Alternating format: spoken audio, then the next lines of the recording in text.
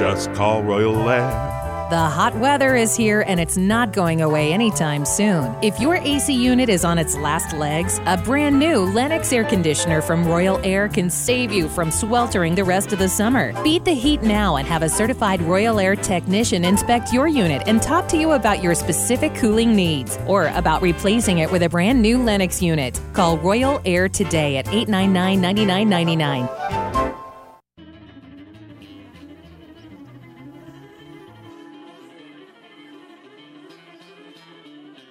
Welcome to Business Buzz. This is Harold Littlejohn, CPA. I'm happy to be with you on a nice Chico afternoon. Thanks for taking the time to spend part of your day with me. I'm always hoping to educate, entertain. I'm always that second opinion, that other voice on your other shoulder. I'm here to help you with whatever you need financially, income tax-wise. Just to get up to speed, it was a very, very busy tax season for CPAs like myself. It turns out that we had just all kinds of new issues. It was interesting. The other day I got a call from a fellow CPA that I didn't know. He was down in the Sacramento region, and he called me and said, "Hey, I have a client here who moved here, and they had a campfire loss. And I figured you would probably have some experience with that." So that was kind of nice. I got to know a new colleague. He's down in I think he's in the Roseville area. And I was able to help him, kind of point him to the things that I researched to make sure I get it just right. There's so many twists and turns. I've talked about this before. I won't belabor it today. There's so many twists and turns with fires because it works like a sale, but you have all kinds of alternatives because it's what they call an involuntary conversion. In other words, you didn't choose to, quote, sell your property to the insurance company, in essence. So it's just a real weird situation, and it's real interesting that it's sort of over, but it's not over because there's still people dealing with their insurance amounts. There's people now that need to replace property if they made gains from the insurance on business property, especially, they need to replace it. Usually gains on the home, most people are replacing that I've talked to, but some won't, and they may or may not need to replace the home, depending on their home sale gain and all the tax-free gains the law allows you when you sell your principal residence. So it's been a real interesting season. I'm glad the actual tax season's behind us, but there's still lots of work to do. It's still a real interesting situation here.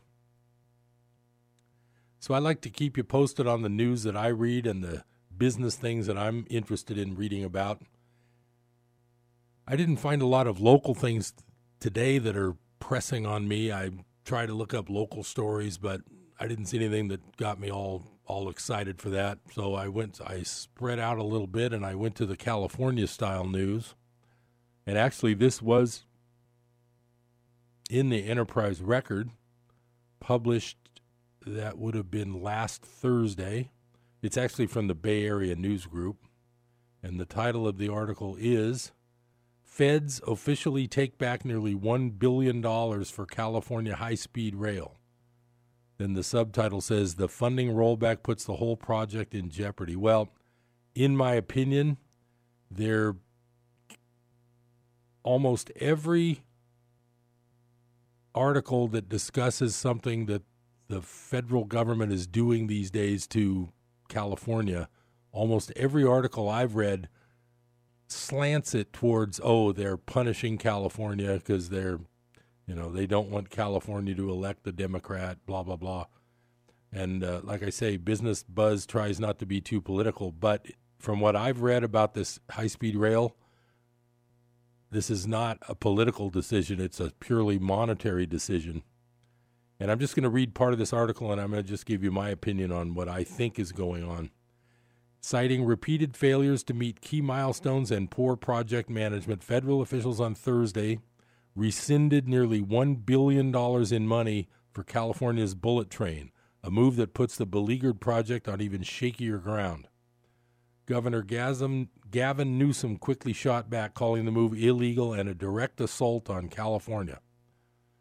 And he goes on to say, just as we have seen from the Trump administration's attacks on our clean air standards, our immigrant communities, and in countless other areas, the Trump administration is trying to exact political retribution on our state, Newsom said Thursday in a statement. This is California's money appropriated by Congress, and we will vigorously defend it in court. The state's high-speed rail authority was counting on the $928 million in federal funds to complete 119 miles of tracks and related infrastructure in the Central Valley from just north of Bakersfield to Madera. It needs to finish construction on that segment by 2022, or it will risk having to pay back another $2.5 billion.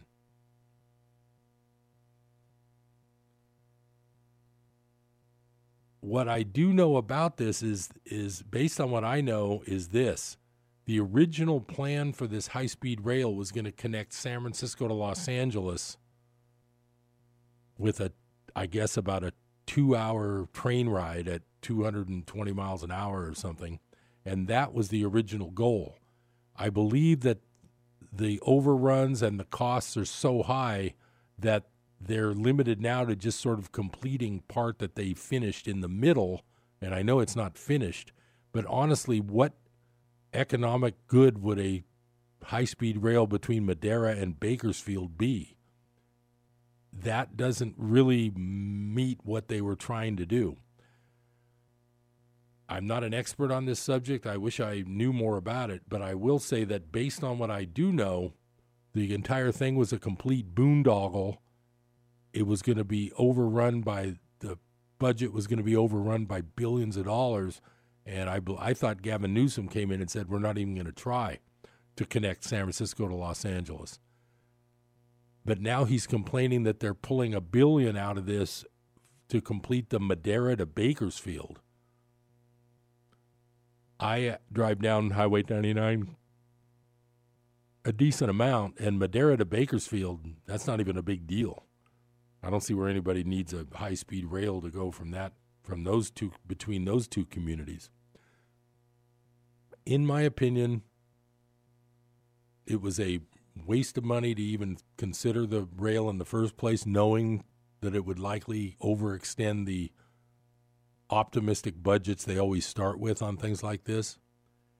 I don't think a multi-billion-dollar rail that connects Madera to Bakersfield is going to help anybody, except the people who are building the railroad and the brother-in-law who's in the finance department of some bank helping them fund it with the bonds. Someone's always making money, but it's just really a shame that that thing even started, in my opinion. I do fly also I end up flying from Sacramento to Southern California a decent amount. To be honest, the fares are reasonable. It's usually somewhere between $60 and $100 to fly all the way from Sacramento to a Southern California airport. So I'm not sure what the point of a rail that would take twice as long. I'm just not sure what the point was on that. But, of course, this is Business Buzz, and I'm just bringing up business stories. Of course, I've got my opinion on them. You may have a different opinion, and I'm not saying I'm right. One of my favorite lines from Course in Miracles is, would you rather be right or be happy? So I don't even care if I'm right, but I do like to share my opinions. Needing to be right is one of those bigger problems that we have all day long, but I'll get to that later in the hour. For now, I want to stick to the business side of things. So the other interesting business that I wanted to bring up today, just for kicks, and it's sort of a historical thing that I could talk about, because I kind of enjoy history. There is a book published about 70 years ago. I'm reading from a review by a man named Paul Lappen, Lappen, and I've heard about this book. Excuse me, I've never been able to I haven't read the whole thing, but I wanted to find a synopsis so I could share this book with you if you're interested in business at all. And this would be The Business of War. Because from what I can see, it's probably the biggest business in the history of the world. And this book is called War is a Racket. And it was a short, small book written by a guy named Smedley Butler. And he was a Marine brigadier general. So I'm just going to read part of this little review and give you a little background on this interesting book. The pieces that make up this book were first published about 70 years ago. Butler was a highly decorated Marine brigadier general who was involved in many military expeditions in the early 20th century to countries like Haiti, China, and Cuba. After retiring, he exposed a corporate fascist plot to seize the White House right after Franklin Roosevelt became president. After that, he began to speak out about the real motives behind America's military actions: profit. Just before World War I, the profit margin of the average American corporation was in the single digits, 6%, 8%, perhaps 10% profit yearly. Then why, when the war came, did that same profit margin skyrocket to hundreds or even thousands of percent? The author also mentions several cases of companies who sold the U.S. totally useless items. One company sold Uncle Sam 12 dozen 48-inch wrenches. The problem is that there was only one nut large enough for those wrenches. It holds the turbines at Niagara Falls. The wrenches were put on freight cars and sent all around America to try to find a use for them. When the war ended, the wrench maker was about to make some nuts to fit the wrenches. The parallels with today are too numerous to mention. Now, this is the interesting part. And remember, I have one child who was male. He's grown up now. This is the other interesting part of this review. The next time war is declared and conscription is on the horizon, and I think everybody realizes the word conscription means a draft. The next time war is declared and conscription, that's a weird word. Conscription is on the horizon. Butler proposes a limited national plebiscite on whether or not America should go to war. But the voting should be limited only to those of conscription age, those who will do the actual fighting and dying. Also, 1 month before anyone is conscripted or drafted, all of American business and industry that profits from war should be conscripted, from weapons makers to international banks to uniform makers. All employees of those companies, from the CEO down to the assembly line worker, should have their salary cut to equal the base pay of the soldier who is fighting and dying to improve their bottom line. Let's see how long the war fever lasts.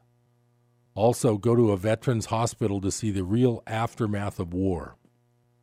Then this reviewer says, this isn't so much an anti-war book as it is an isolationist book. The separate pieces were published in a time when many Americans felt that getting involved in another European war that had nothing to do with America was a terrible idea. The author certainly pulls no punches. And this reviewer recommends the book very highly, and I have yet to read the whole thing. It's not a long book, but I've read quite a bit about it. And it's interesting that I believe that Smedley Butler was one of the more highly decorated people at the time that he came out with that. And, I mean, this isn't just some irate corporal who got upset that he didn't make sergeant. This is actually a decorated guy.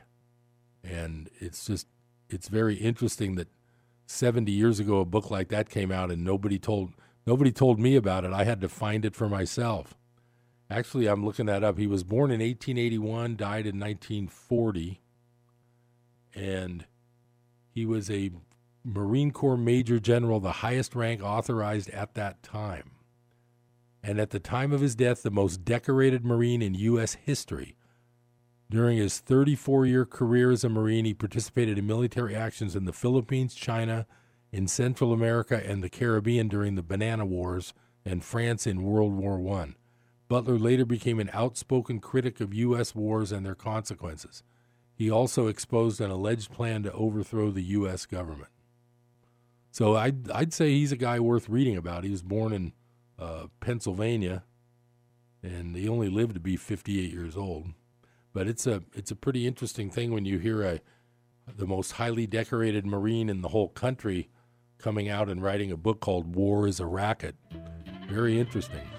So I'll be back after the break. Stay tuned to Business Buzz. We'll have more business news and lots of education and hopefully some entertainment too. I'll be right back.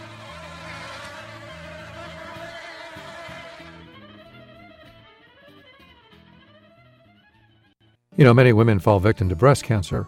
If detected early, though, steps can be taken toward the prevention and treatment of this silent predator. So schedule your mammogram and have a checkup today. It just may save your life. This message from Priya Indian Cuisine in Chico. They're serving up the best Indian food in town, hands down. Lunch buffet and more, so stop by Priya Indian Cuisine at 2574 Esplanade or dial 530-899-1055. They're open from 11 a.m. to 2:30 p.m. and from 5 to 9. Sometimes insurance can be a confusing business. I can't stress enough the importance of having a single professional insurance agent to help make sense of all your personal and business insurance policies. You don't want to get caught without the right coverage. For all your insurance needs, trust Brad Jacobson, your local Farmers Insurance agent. Call 891-7900 for a free consultation and a policy review. 891-7900 for Brad Jacobson, your local Farmers Insurance agent.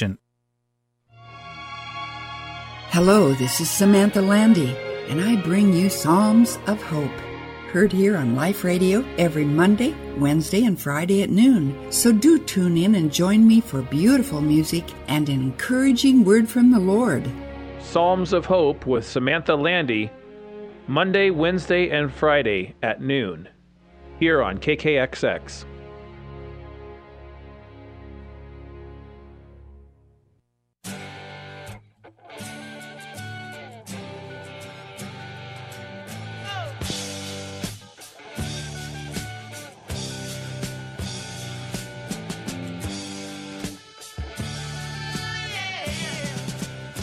Welcome back to Business Buzz. This is Harold Littlejohn, CPA.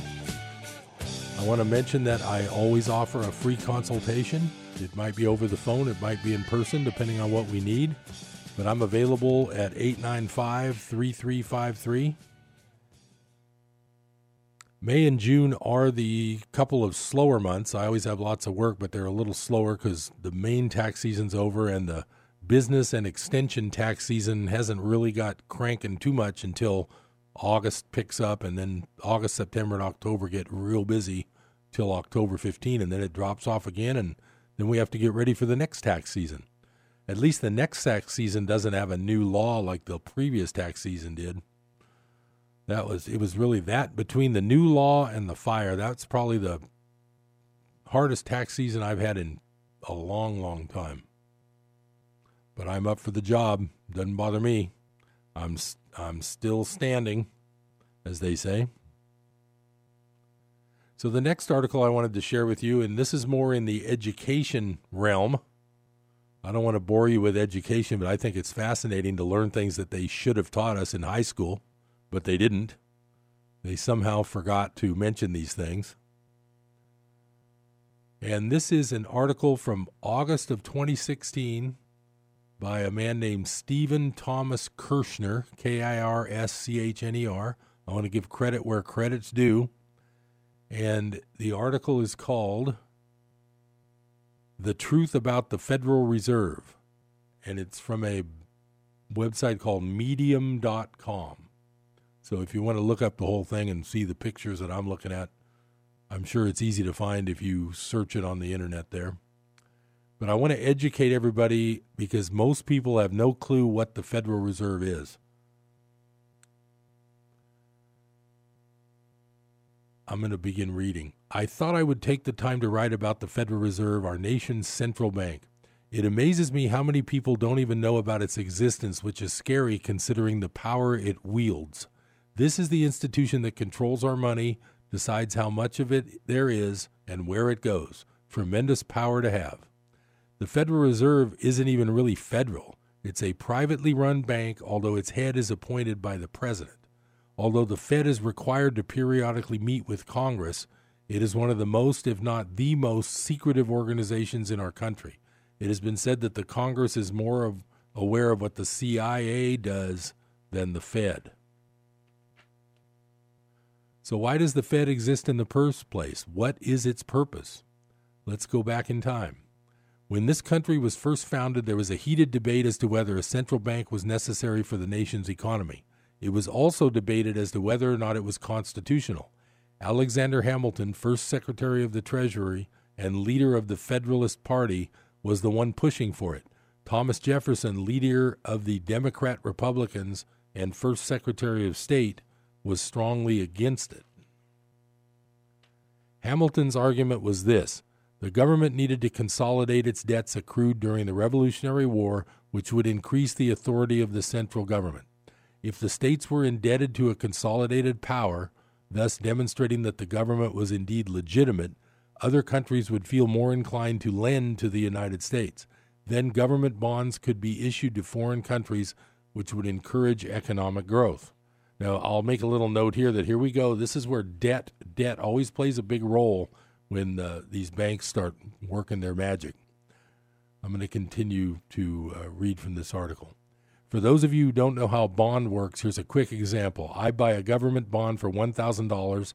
At some point in the future, depending on the terms, the government will pay me back more money, say $1,200.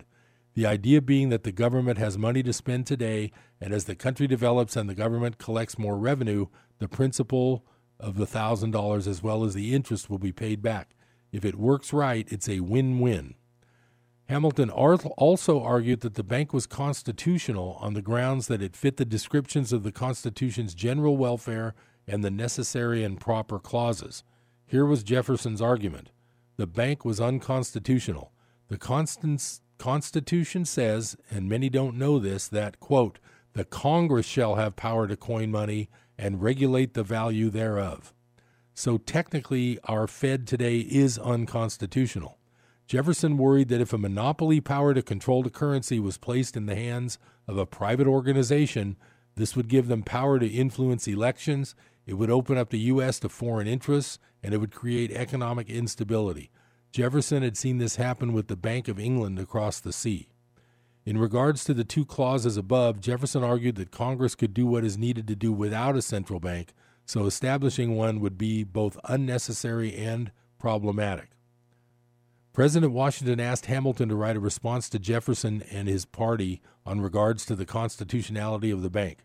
Hamilton wrote his opinion as to the constitutionality of the Bank of the United States as a response. The basic gist of the writing was that Jefferson didn't understand what was necessary and that a central bank was in the interest of the public good, a recurring theme in much of Hamilton's writing.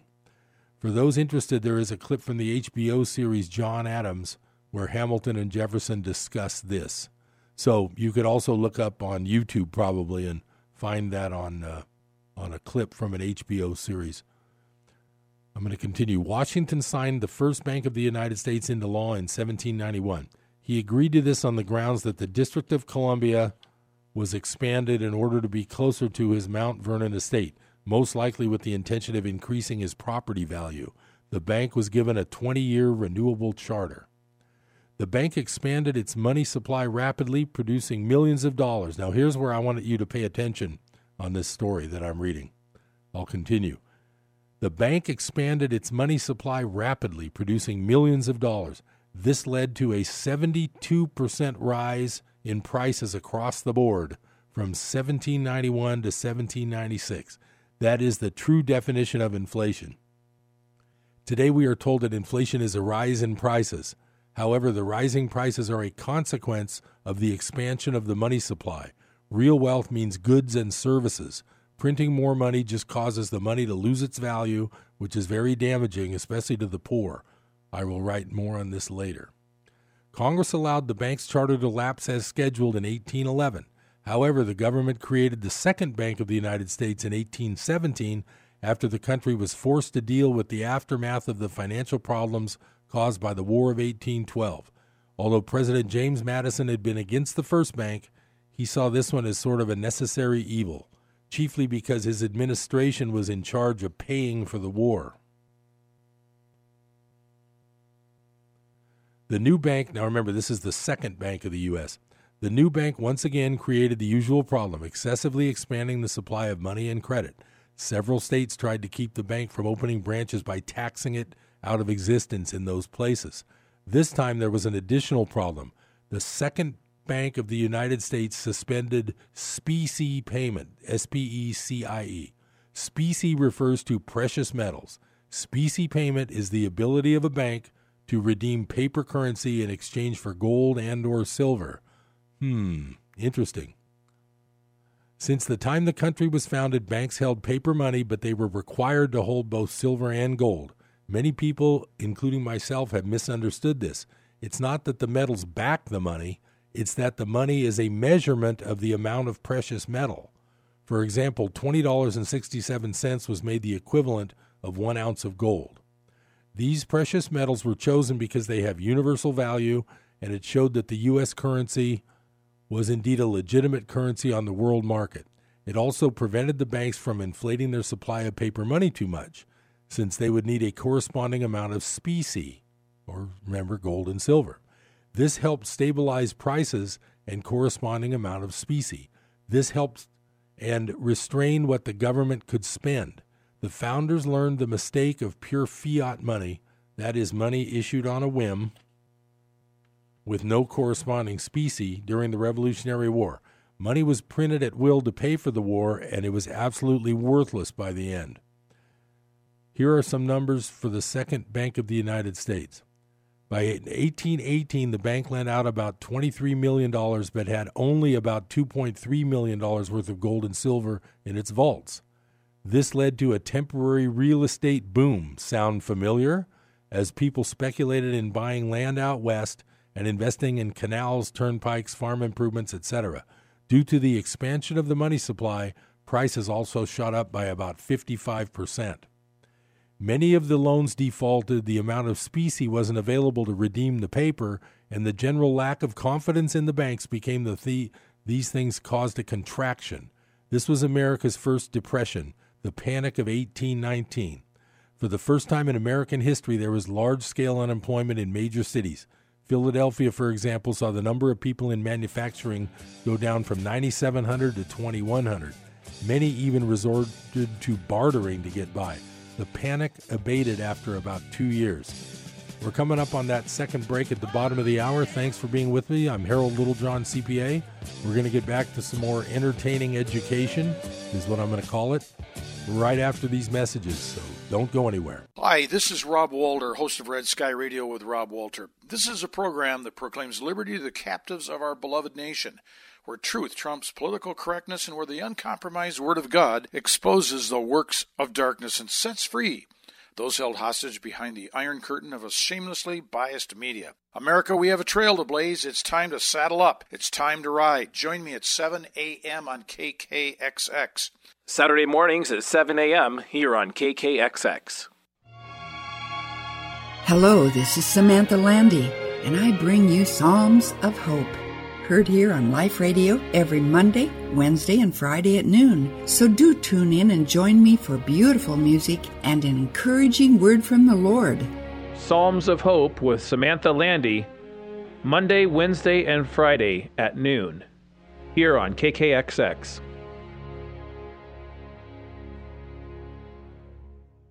When is the best time to talk to your family about staying in touch during a disaster?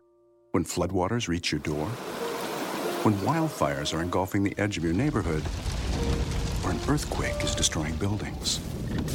Or is the best time perhaps today? During a disaster, you may not be able to stay in touch with your family or friends as easily as you think. Go to ready.gov/communicate and make your emergency plan today. Don't wait. Communicate. Brought to you by FEMA and the Ad Council. You wanted to be a teacher when you were little, but as you grew up, things changed. Teaching just didn't seem like the best option anymore, so you decided to become something else. But what would your 12-year-old self say?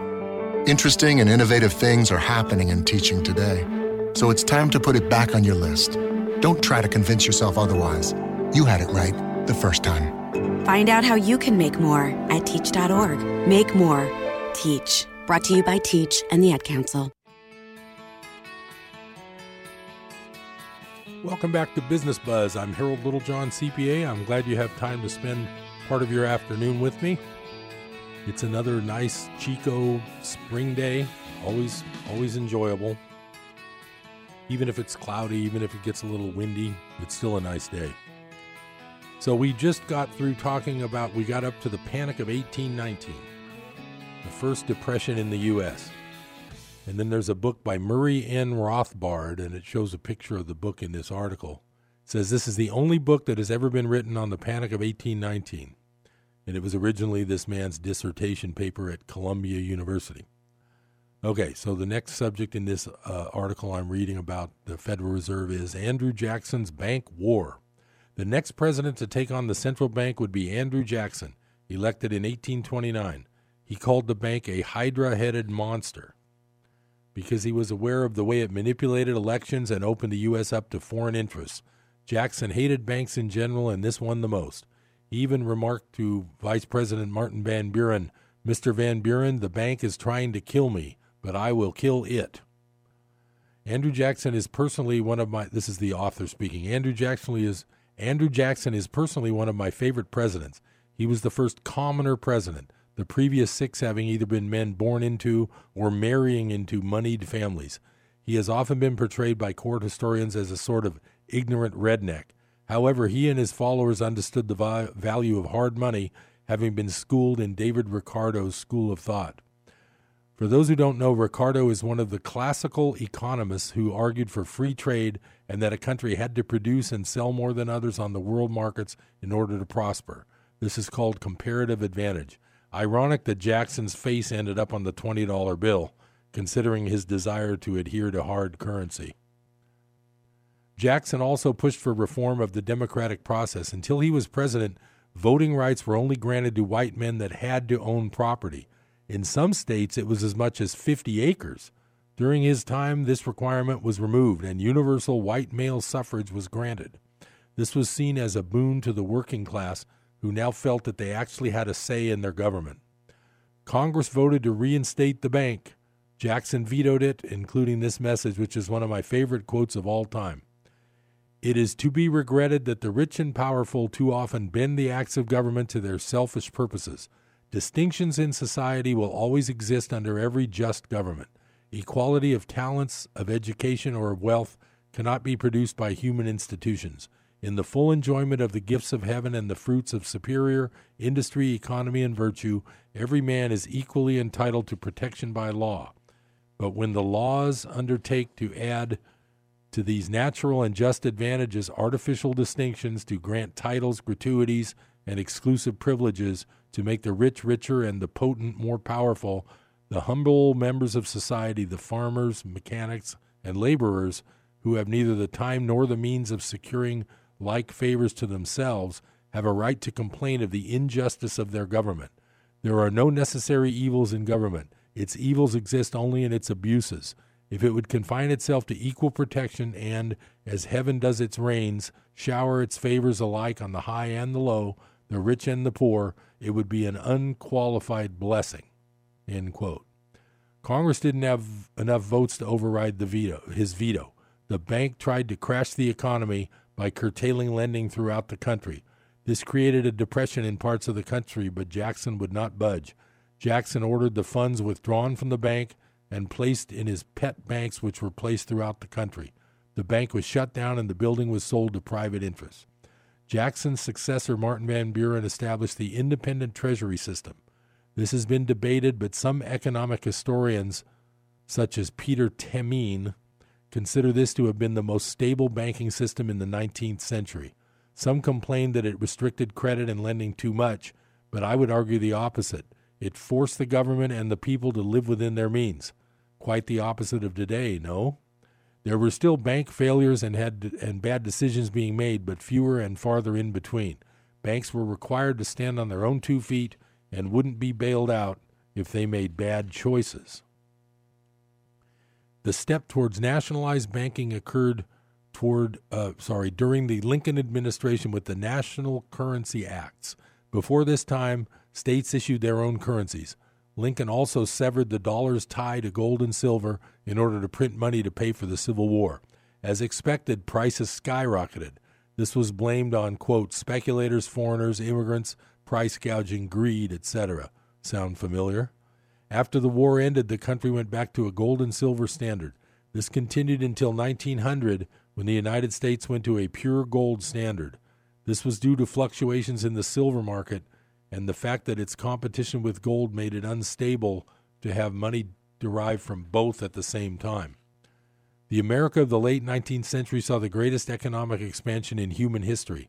The American economy started off the 1870s being half as large as Britain's economy, and by the end was double the size of Britain's economy. So without further ado, here is the crux of this article. In 1910, a secret meeting was called on Jekyll Island off the coast of Georgia. The participants traveled in secret and used code names.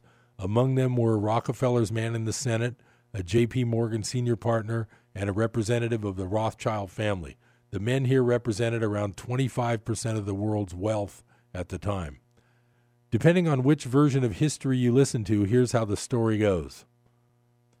The Standard Court Historian.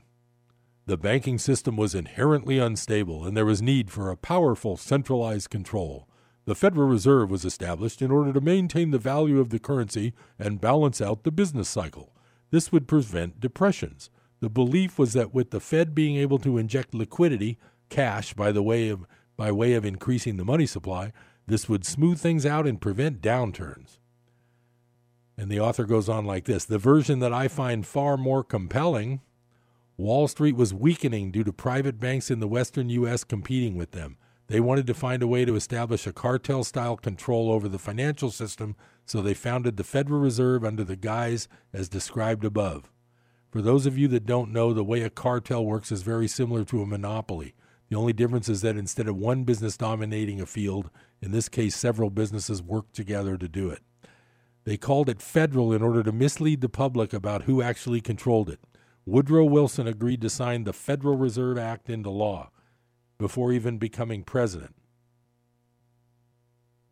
The act was signed in the year 1913. This was accompanied by the income tax, which is enshrined in the 16th Amendment.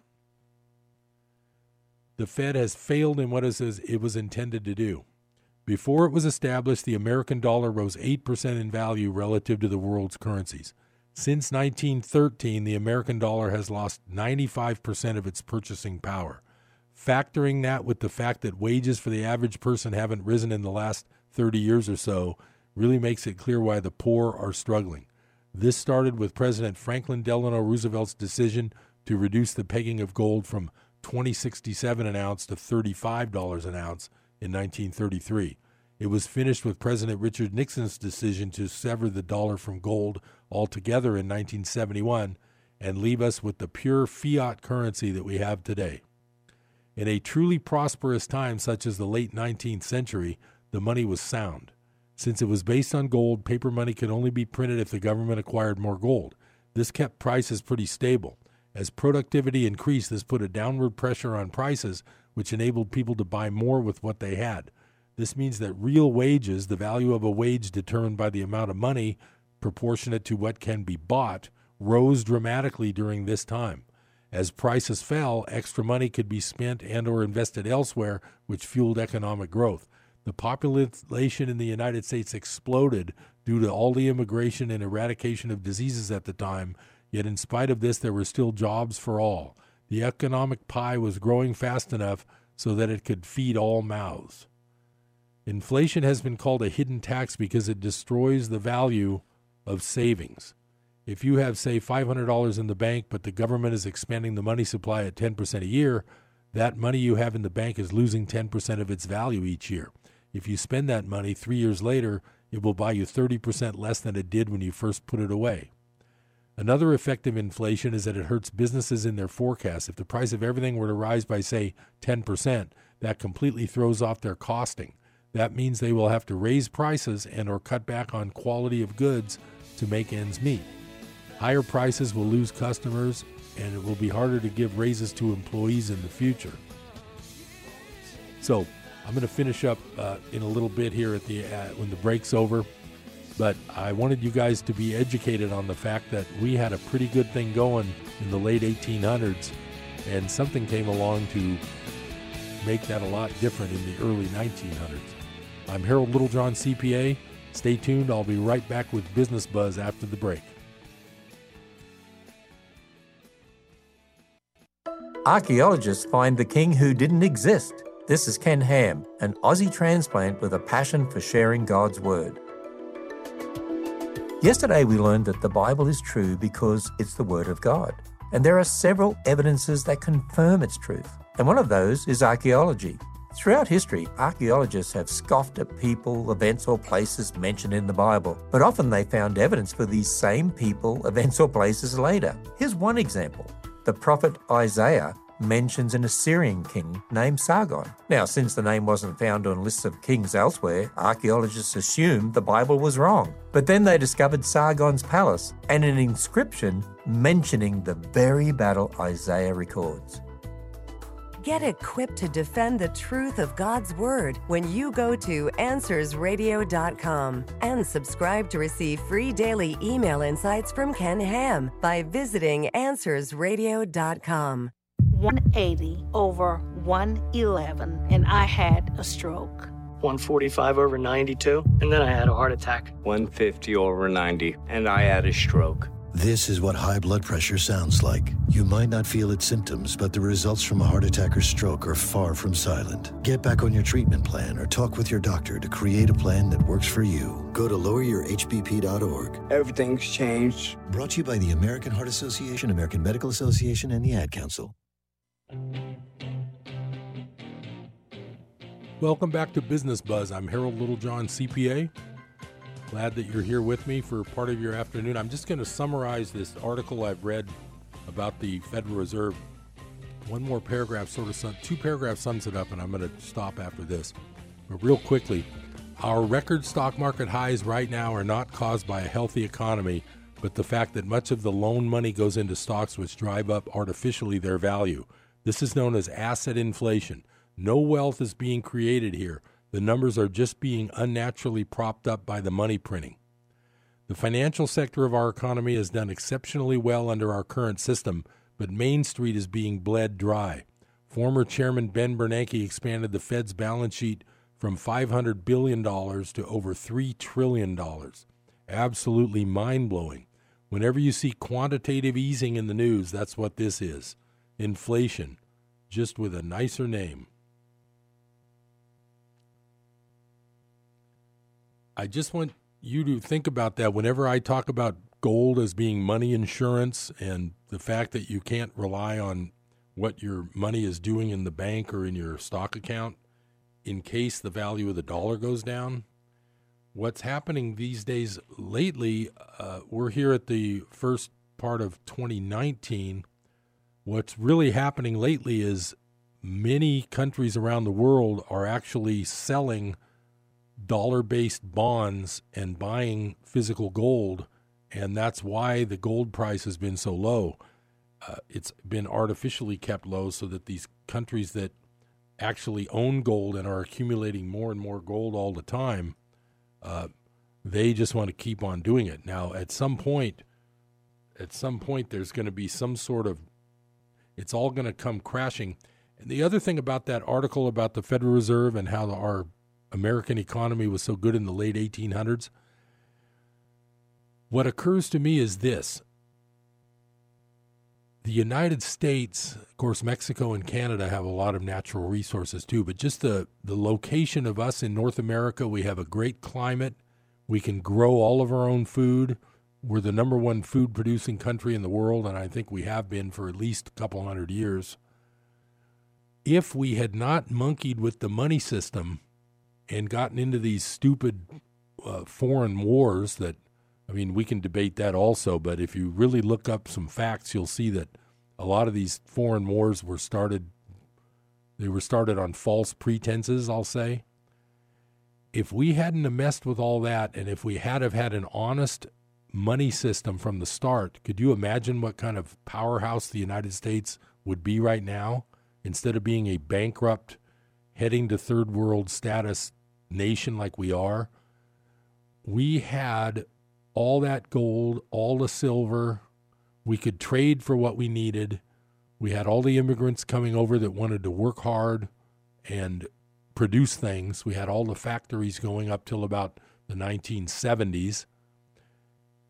This whole decline has been by design, and it's just amazing when you think about what our economy could have been like if we had have just kept out this money printing, interest-bearing debt system that has taken over. It's basically taken over our whole U.S. economy. And it just really bothers me, the fact that we're sitting here with a dollar that is becoming worthless with all the trillions of dollars being printed. And the one thing I'm going to remind you of that I talked about a few weeks back, the national debt is, I believe it's up to close to 22 trillion now. I know a couple years ago when I first started doing Business Buzz shows, it was around 19 or 20. So it's going to double every 8 years just like it's done before. What really shocked me was when I looked up the statistics of the total value of U.S. real estate. And that's, if you imagine like when you drive through a large city and you look at all the real estate and how much money that must be worth and how much money that block must be worth, and oh my goodness, how much money that whole city would be worth. You add up all of the value of U.S. real estate. I think I found the statistic from maybe the end of 17 or early 18. The total value was something like $37 trillion. Well, if you look at the national debt of $22 trillion, then you look at what they call the unfunded liabilities of pensions, Social Security, Medicare, all the things that have to be spent in the future. Those numbers are in the hundreds of trillions of dollars. When you think about the value of all real estate, I mean, you just drive around Chico for 45 minutes and tally up tons of nice real estate value.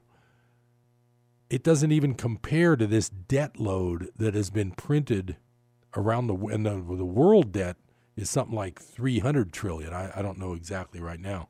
So the entire system is a house of cards. It's not going to last forever, and it's just really scary. So that's why I always recommend don't be complacent. Do your own due diligence. I give financial entertainment. I'm not giving financial advice. In order to hold me to anything, I think you'd have to pay me. I'm just saying, and I'm not a financial plan. I'm not a certified financial planner. I'm a good second opinion person, but what I'm trying to tell you is all is not what it seems to be, and I wouldn't want you to go along and always think that your money's safe just because the bank says you have X number of dollars. I mean, I remember when I was a kid, my parents bought the house that I grew up in when I was 2 years old, and the price of that house was $17,000. So back then, $17,000 was worth something. Right now, you go to buy a new car, and I don't even think you can find a new car under $20,000. I personally will never buy another new car again. I've had my share of those over the years. All I can say is your dollars are not worth what they used to be, and the people who print money want you to look over here while they're doing something else over there. So just be careful. I've got a few minutes left for today's Business Buzz. I'm going to get back into the business of your mind, and I'm going to read you a portion of my favorite book. The name of the book is called A Course in Miracles, and I'm going to read from Chapter 2, Part 7, called Cause and Effect. You may still complain about fear, but you nevertheless persist in making yourself fearful. I have already indicated that you cannot ask me to release you from fear.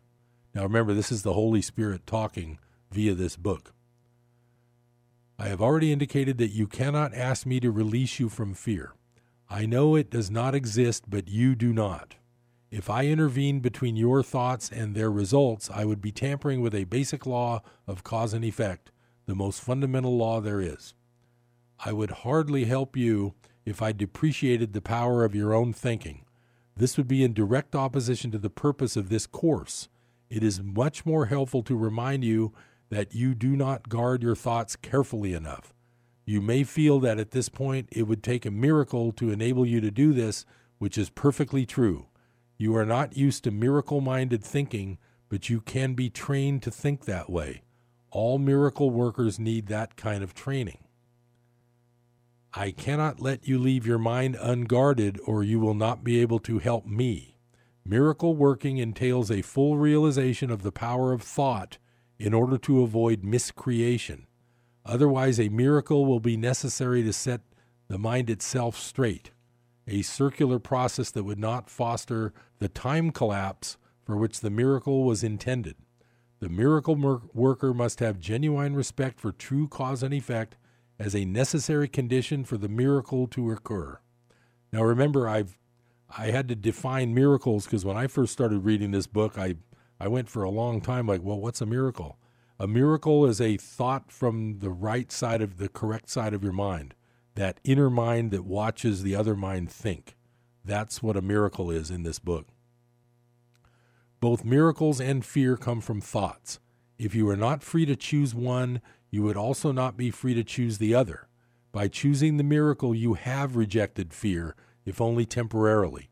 You have been fearful of everyone and everything. You are afraid of God, of me, and of yourself. You have misperceived or miscreated us and believe in what you have made. You would not have done this if you were not afraid of your own thoughts. The fearful must miscreate because they misperceive creation. When you miscreate, you are in pain. The cause and effect principle now becomes a real expediter, though only temporarily. Actually, cause is a term properly belonging to God, and his effect is his Son. This entails a set of cause and effect relationships totally different from those you introduce into miscreation.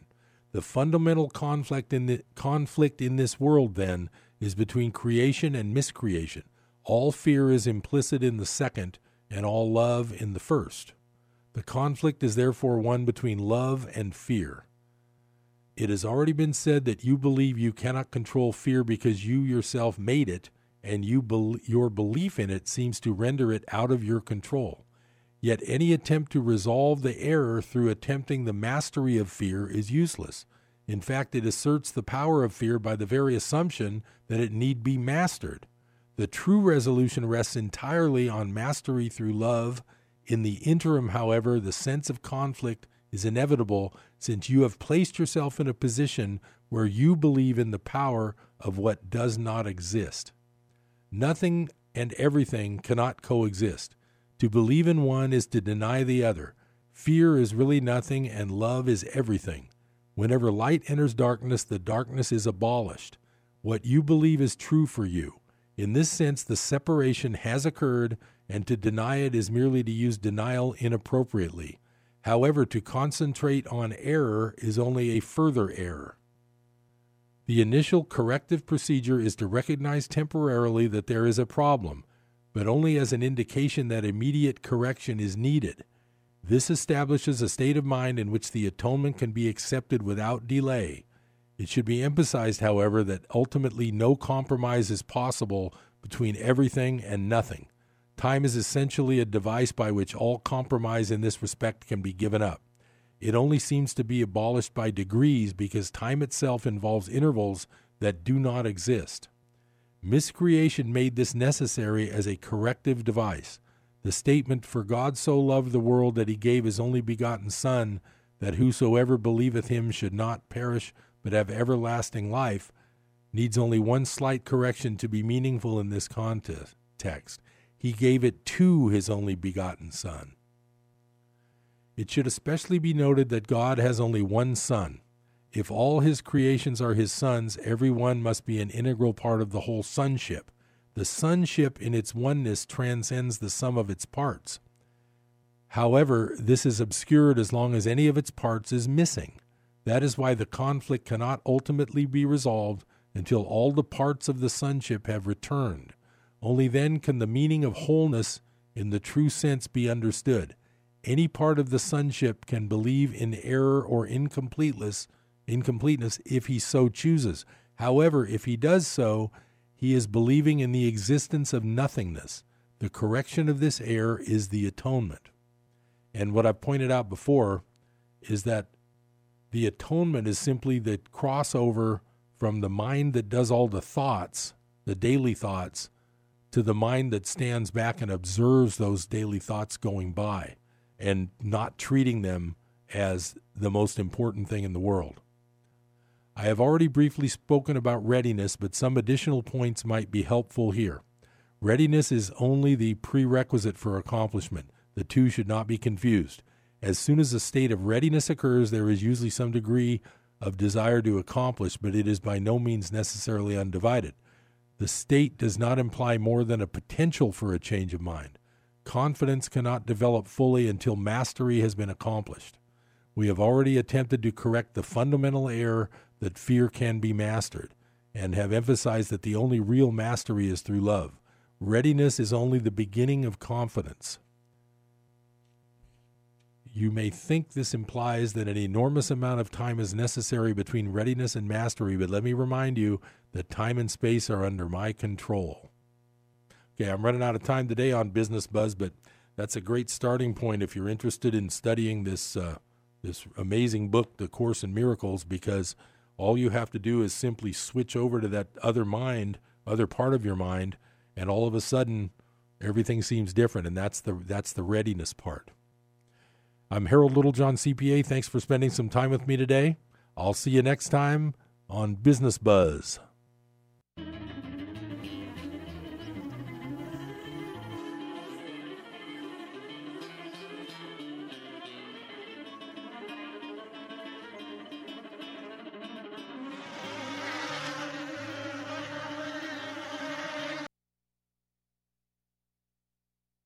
There's a right way and a wrong way to teach your children. This is Real Family Life with marriage and family expert Dennis Rainey. This is Thursday, May 23rd. It's a frustration of a parent not being able to get into the shoes of their teenager. The only way to get around that is to just thank God in everything they do, and God will bring you through it. He sure will. A few years ago, I was having a chat with one of my teenagers. It was about an issue that demanded teachability and humility on my teen's part. But instead, my teenager made statements like, "I know, Dad, I've heard your lectures before. I already know what you're going to say." Well, I reminded my child that nothing bad you can do will cause me to love you less, and nothing good that you can do will cause me to love you more. As a result of experiencing that love, my child's defenses began to drop. The result was a deeper talk in which I challenged my teenager to take another step toward adulthood and maturity. One final thought. As you face challenging issues with your child, don't forget that it's love that ultimately changes a person's life. Your love may be used by God to soften a teen's heart. A heart that would otherwise grow cold and hard. I'm Dennis Rainey, and that's Real Family Life. You're listening to Lighten Up, brought to you by Compassion International, releasing children from poverty in Jesus' name. Lighten Up is a dose of joy as you go through the day. I'm Dr. Wes Stafford of Compassion, hoping that you are ready to enjoy as author, motivational speaker, and comedian Ken Davis shares about our favorite topic, kids. What are angels? My friend Dave Veerman sent me some delightful quotes about what children think angels are. Gregory, age 5, says, "I only know the names of 2 angels, Hark and Harold." 9-year-old Olive said, "Everybody's got it all wrong. Angels don't wear halos anymore. I forget why, but scientists are working on it." It's not easy to become an angel. First you die, then you go to heaven. And then there's still the flight training you have to go through. That's Matthew, age 9. 8-year-old Henry said that his guardian angel helps him with math, but he's not much good for science. Angels talk all the way while they're flying you up to heaven. The main subject is where you went wrong before you got dead. That was Daniel, age 9. I don't know where little Reagan got this, but he says that when an angel gets mad, he takes a deep breath and counts to 10. And when he lets out his breath again, somewhere, there's a tornado. 9-year-old Angela believes all...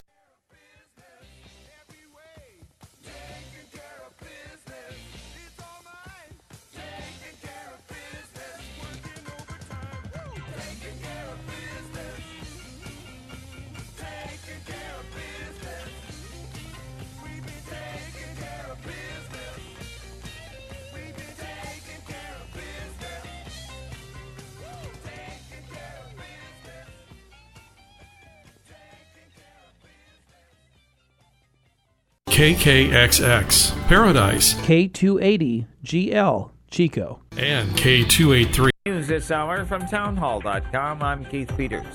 President Trump is refuting House Speaker Nancy Pelosi's claim that he threw a temper tantrum in front of top Democrats. With Pelosi questioning the president's fitness, even suggesting an intervention, President Trump pushed back against the House Speaker. I have been watching her for a long period of time.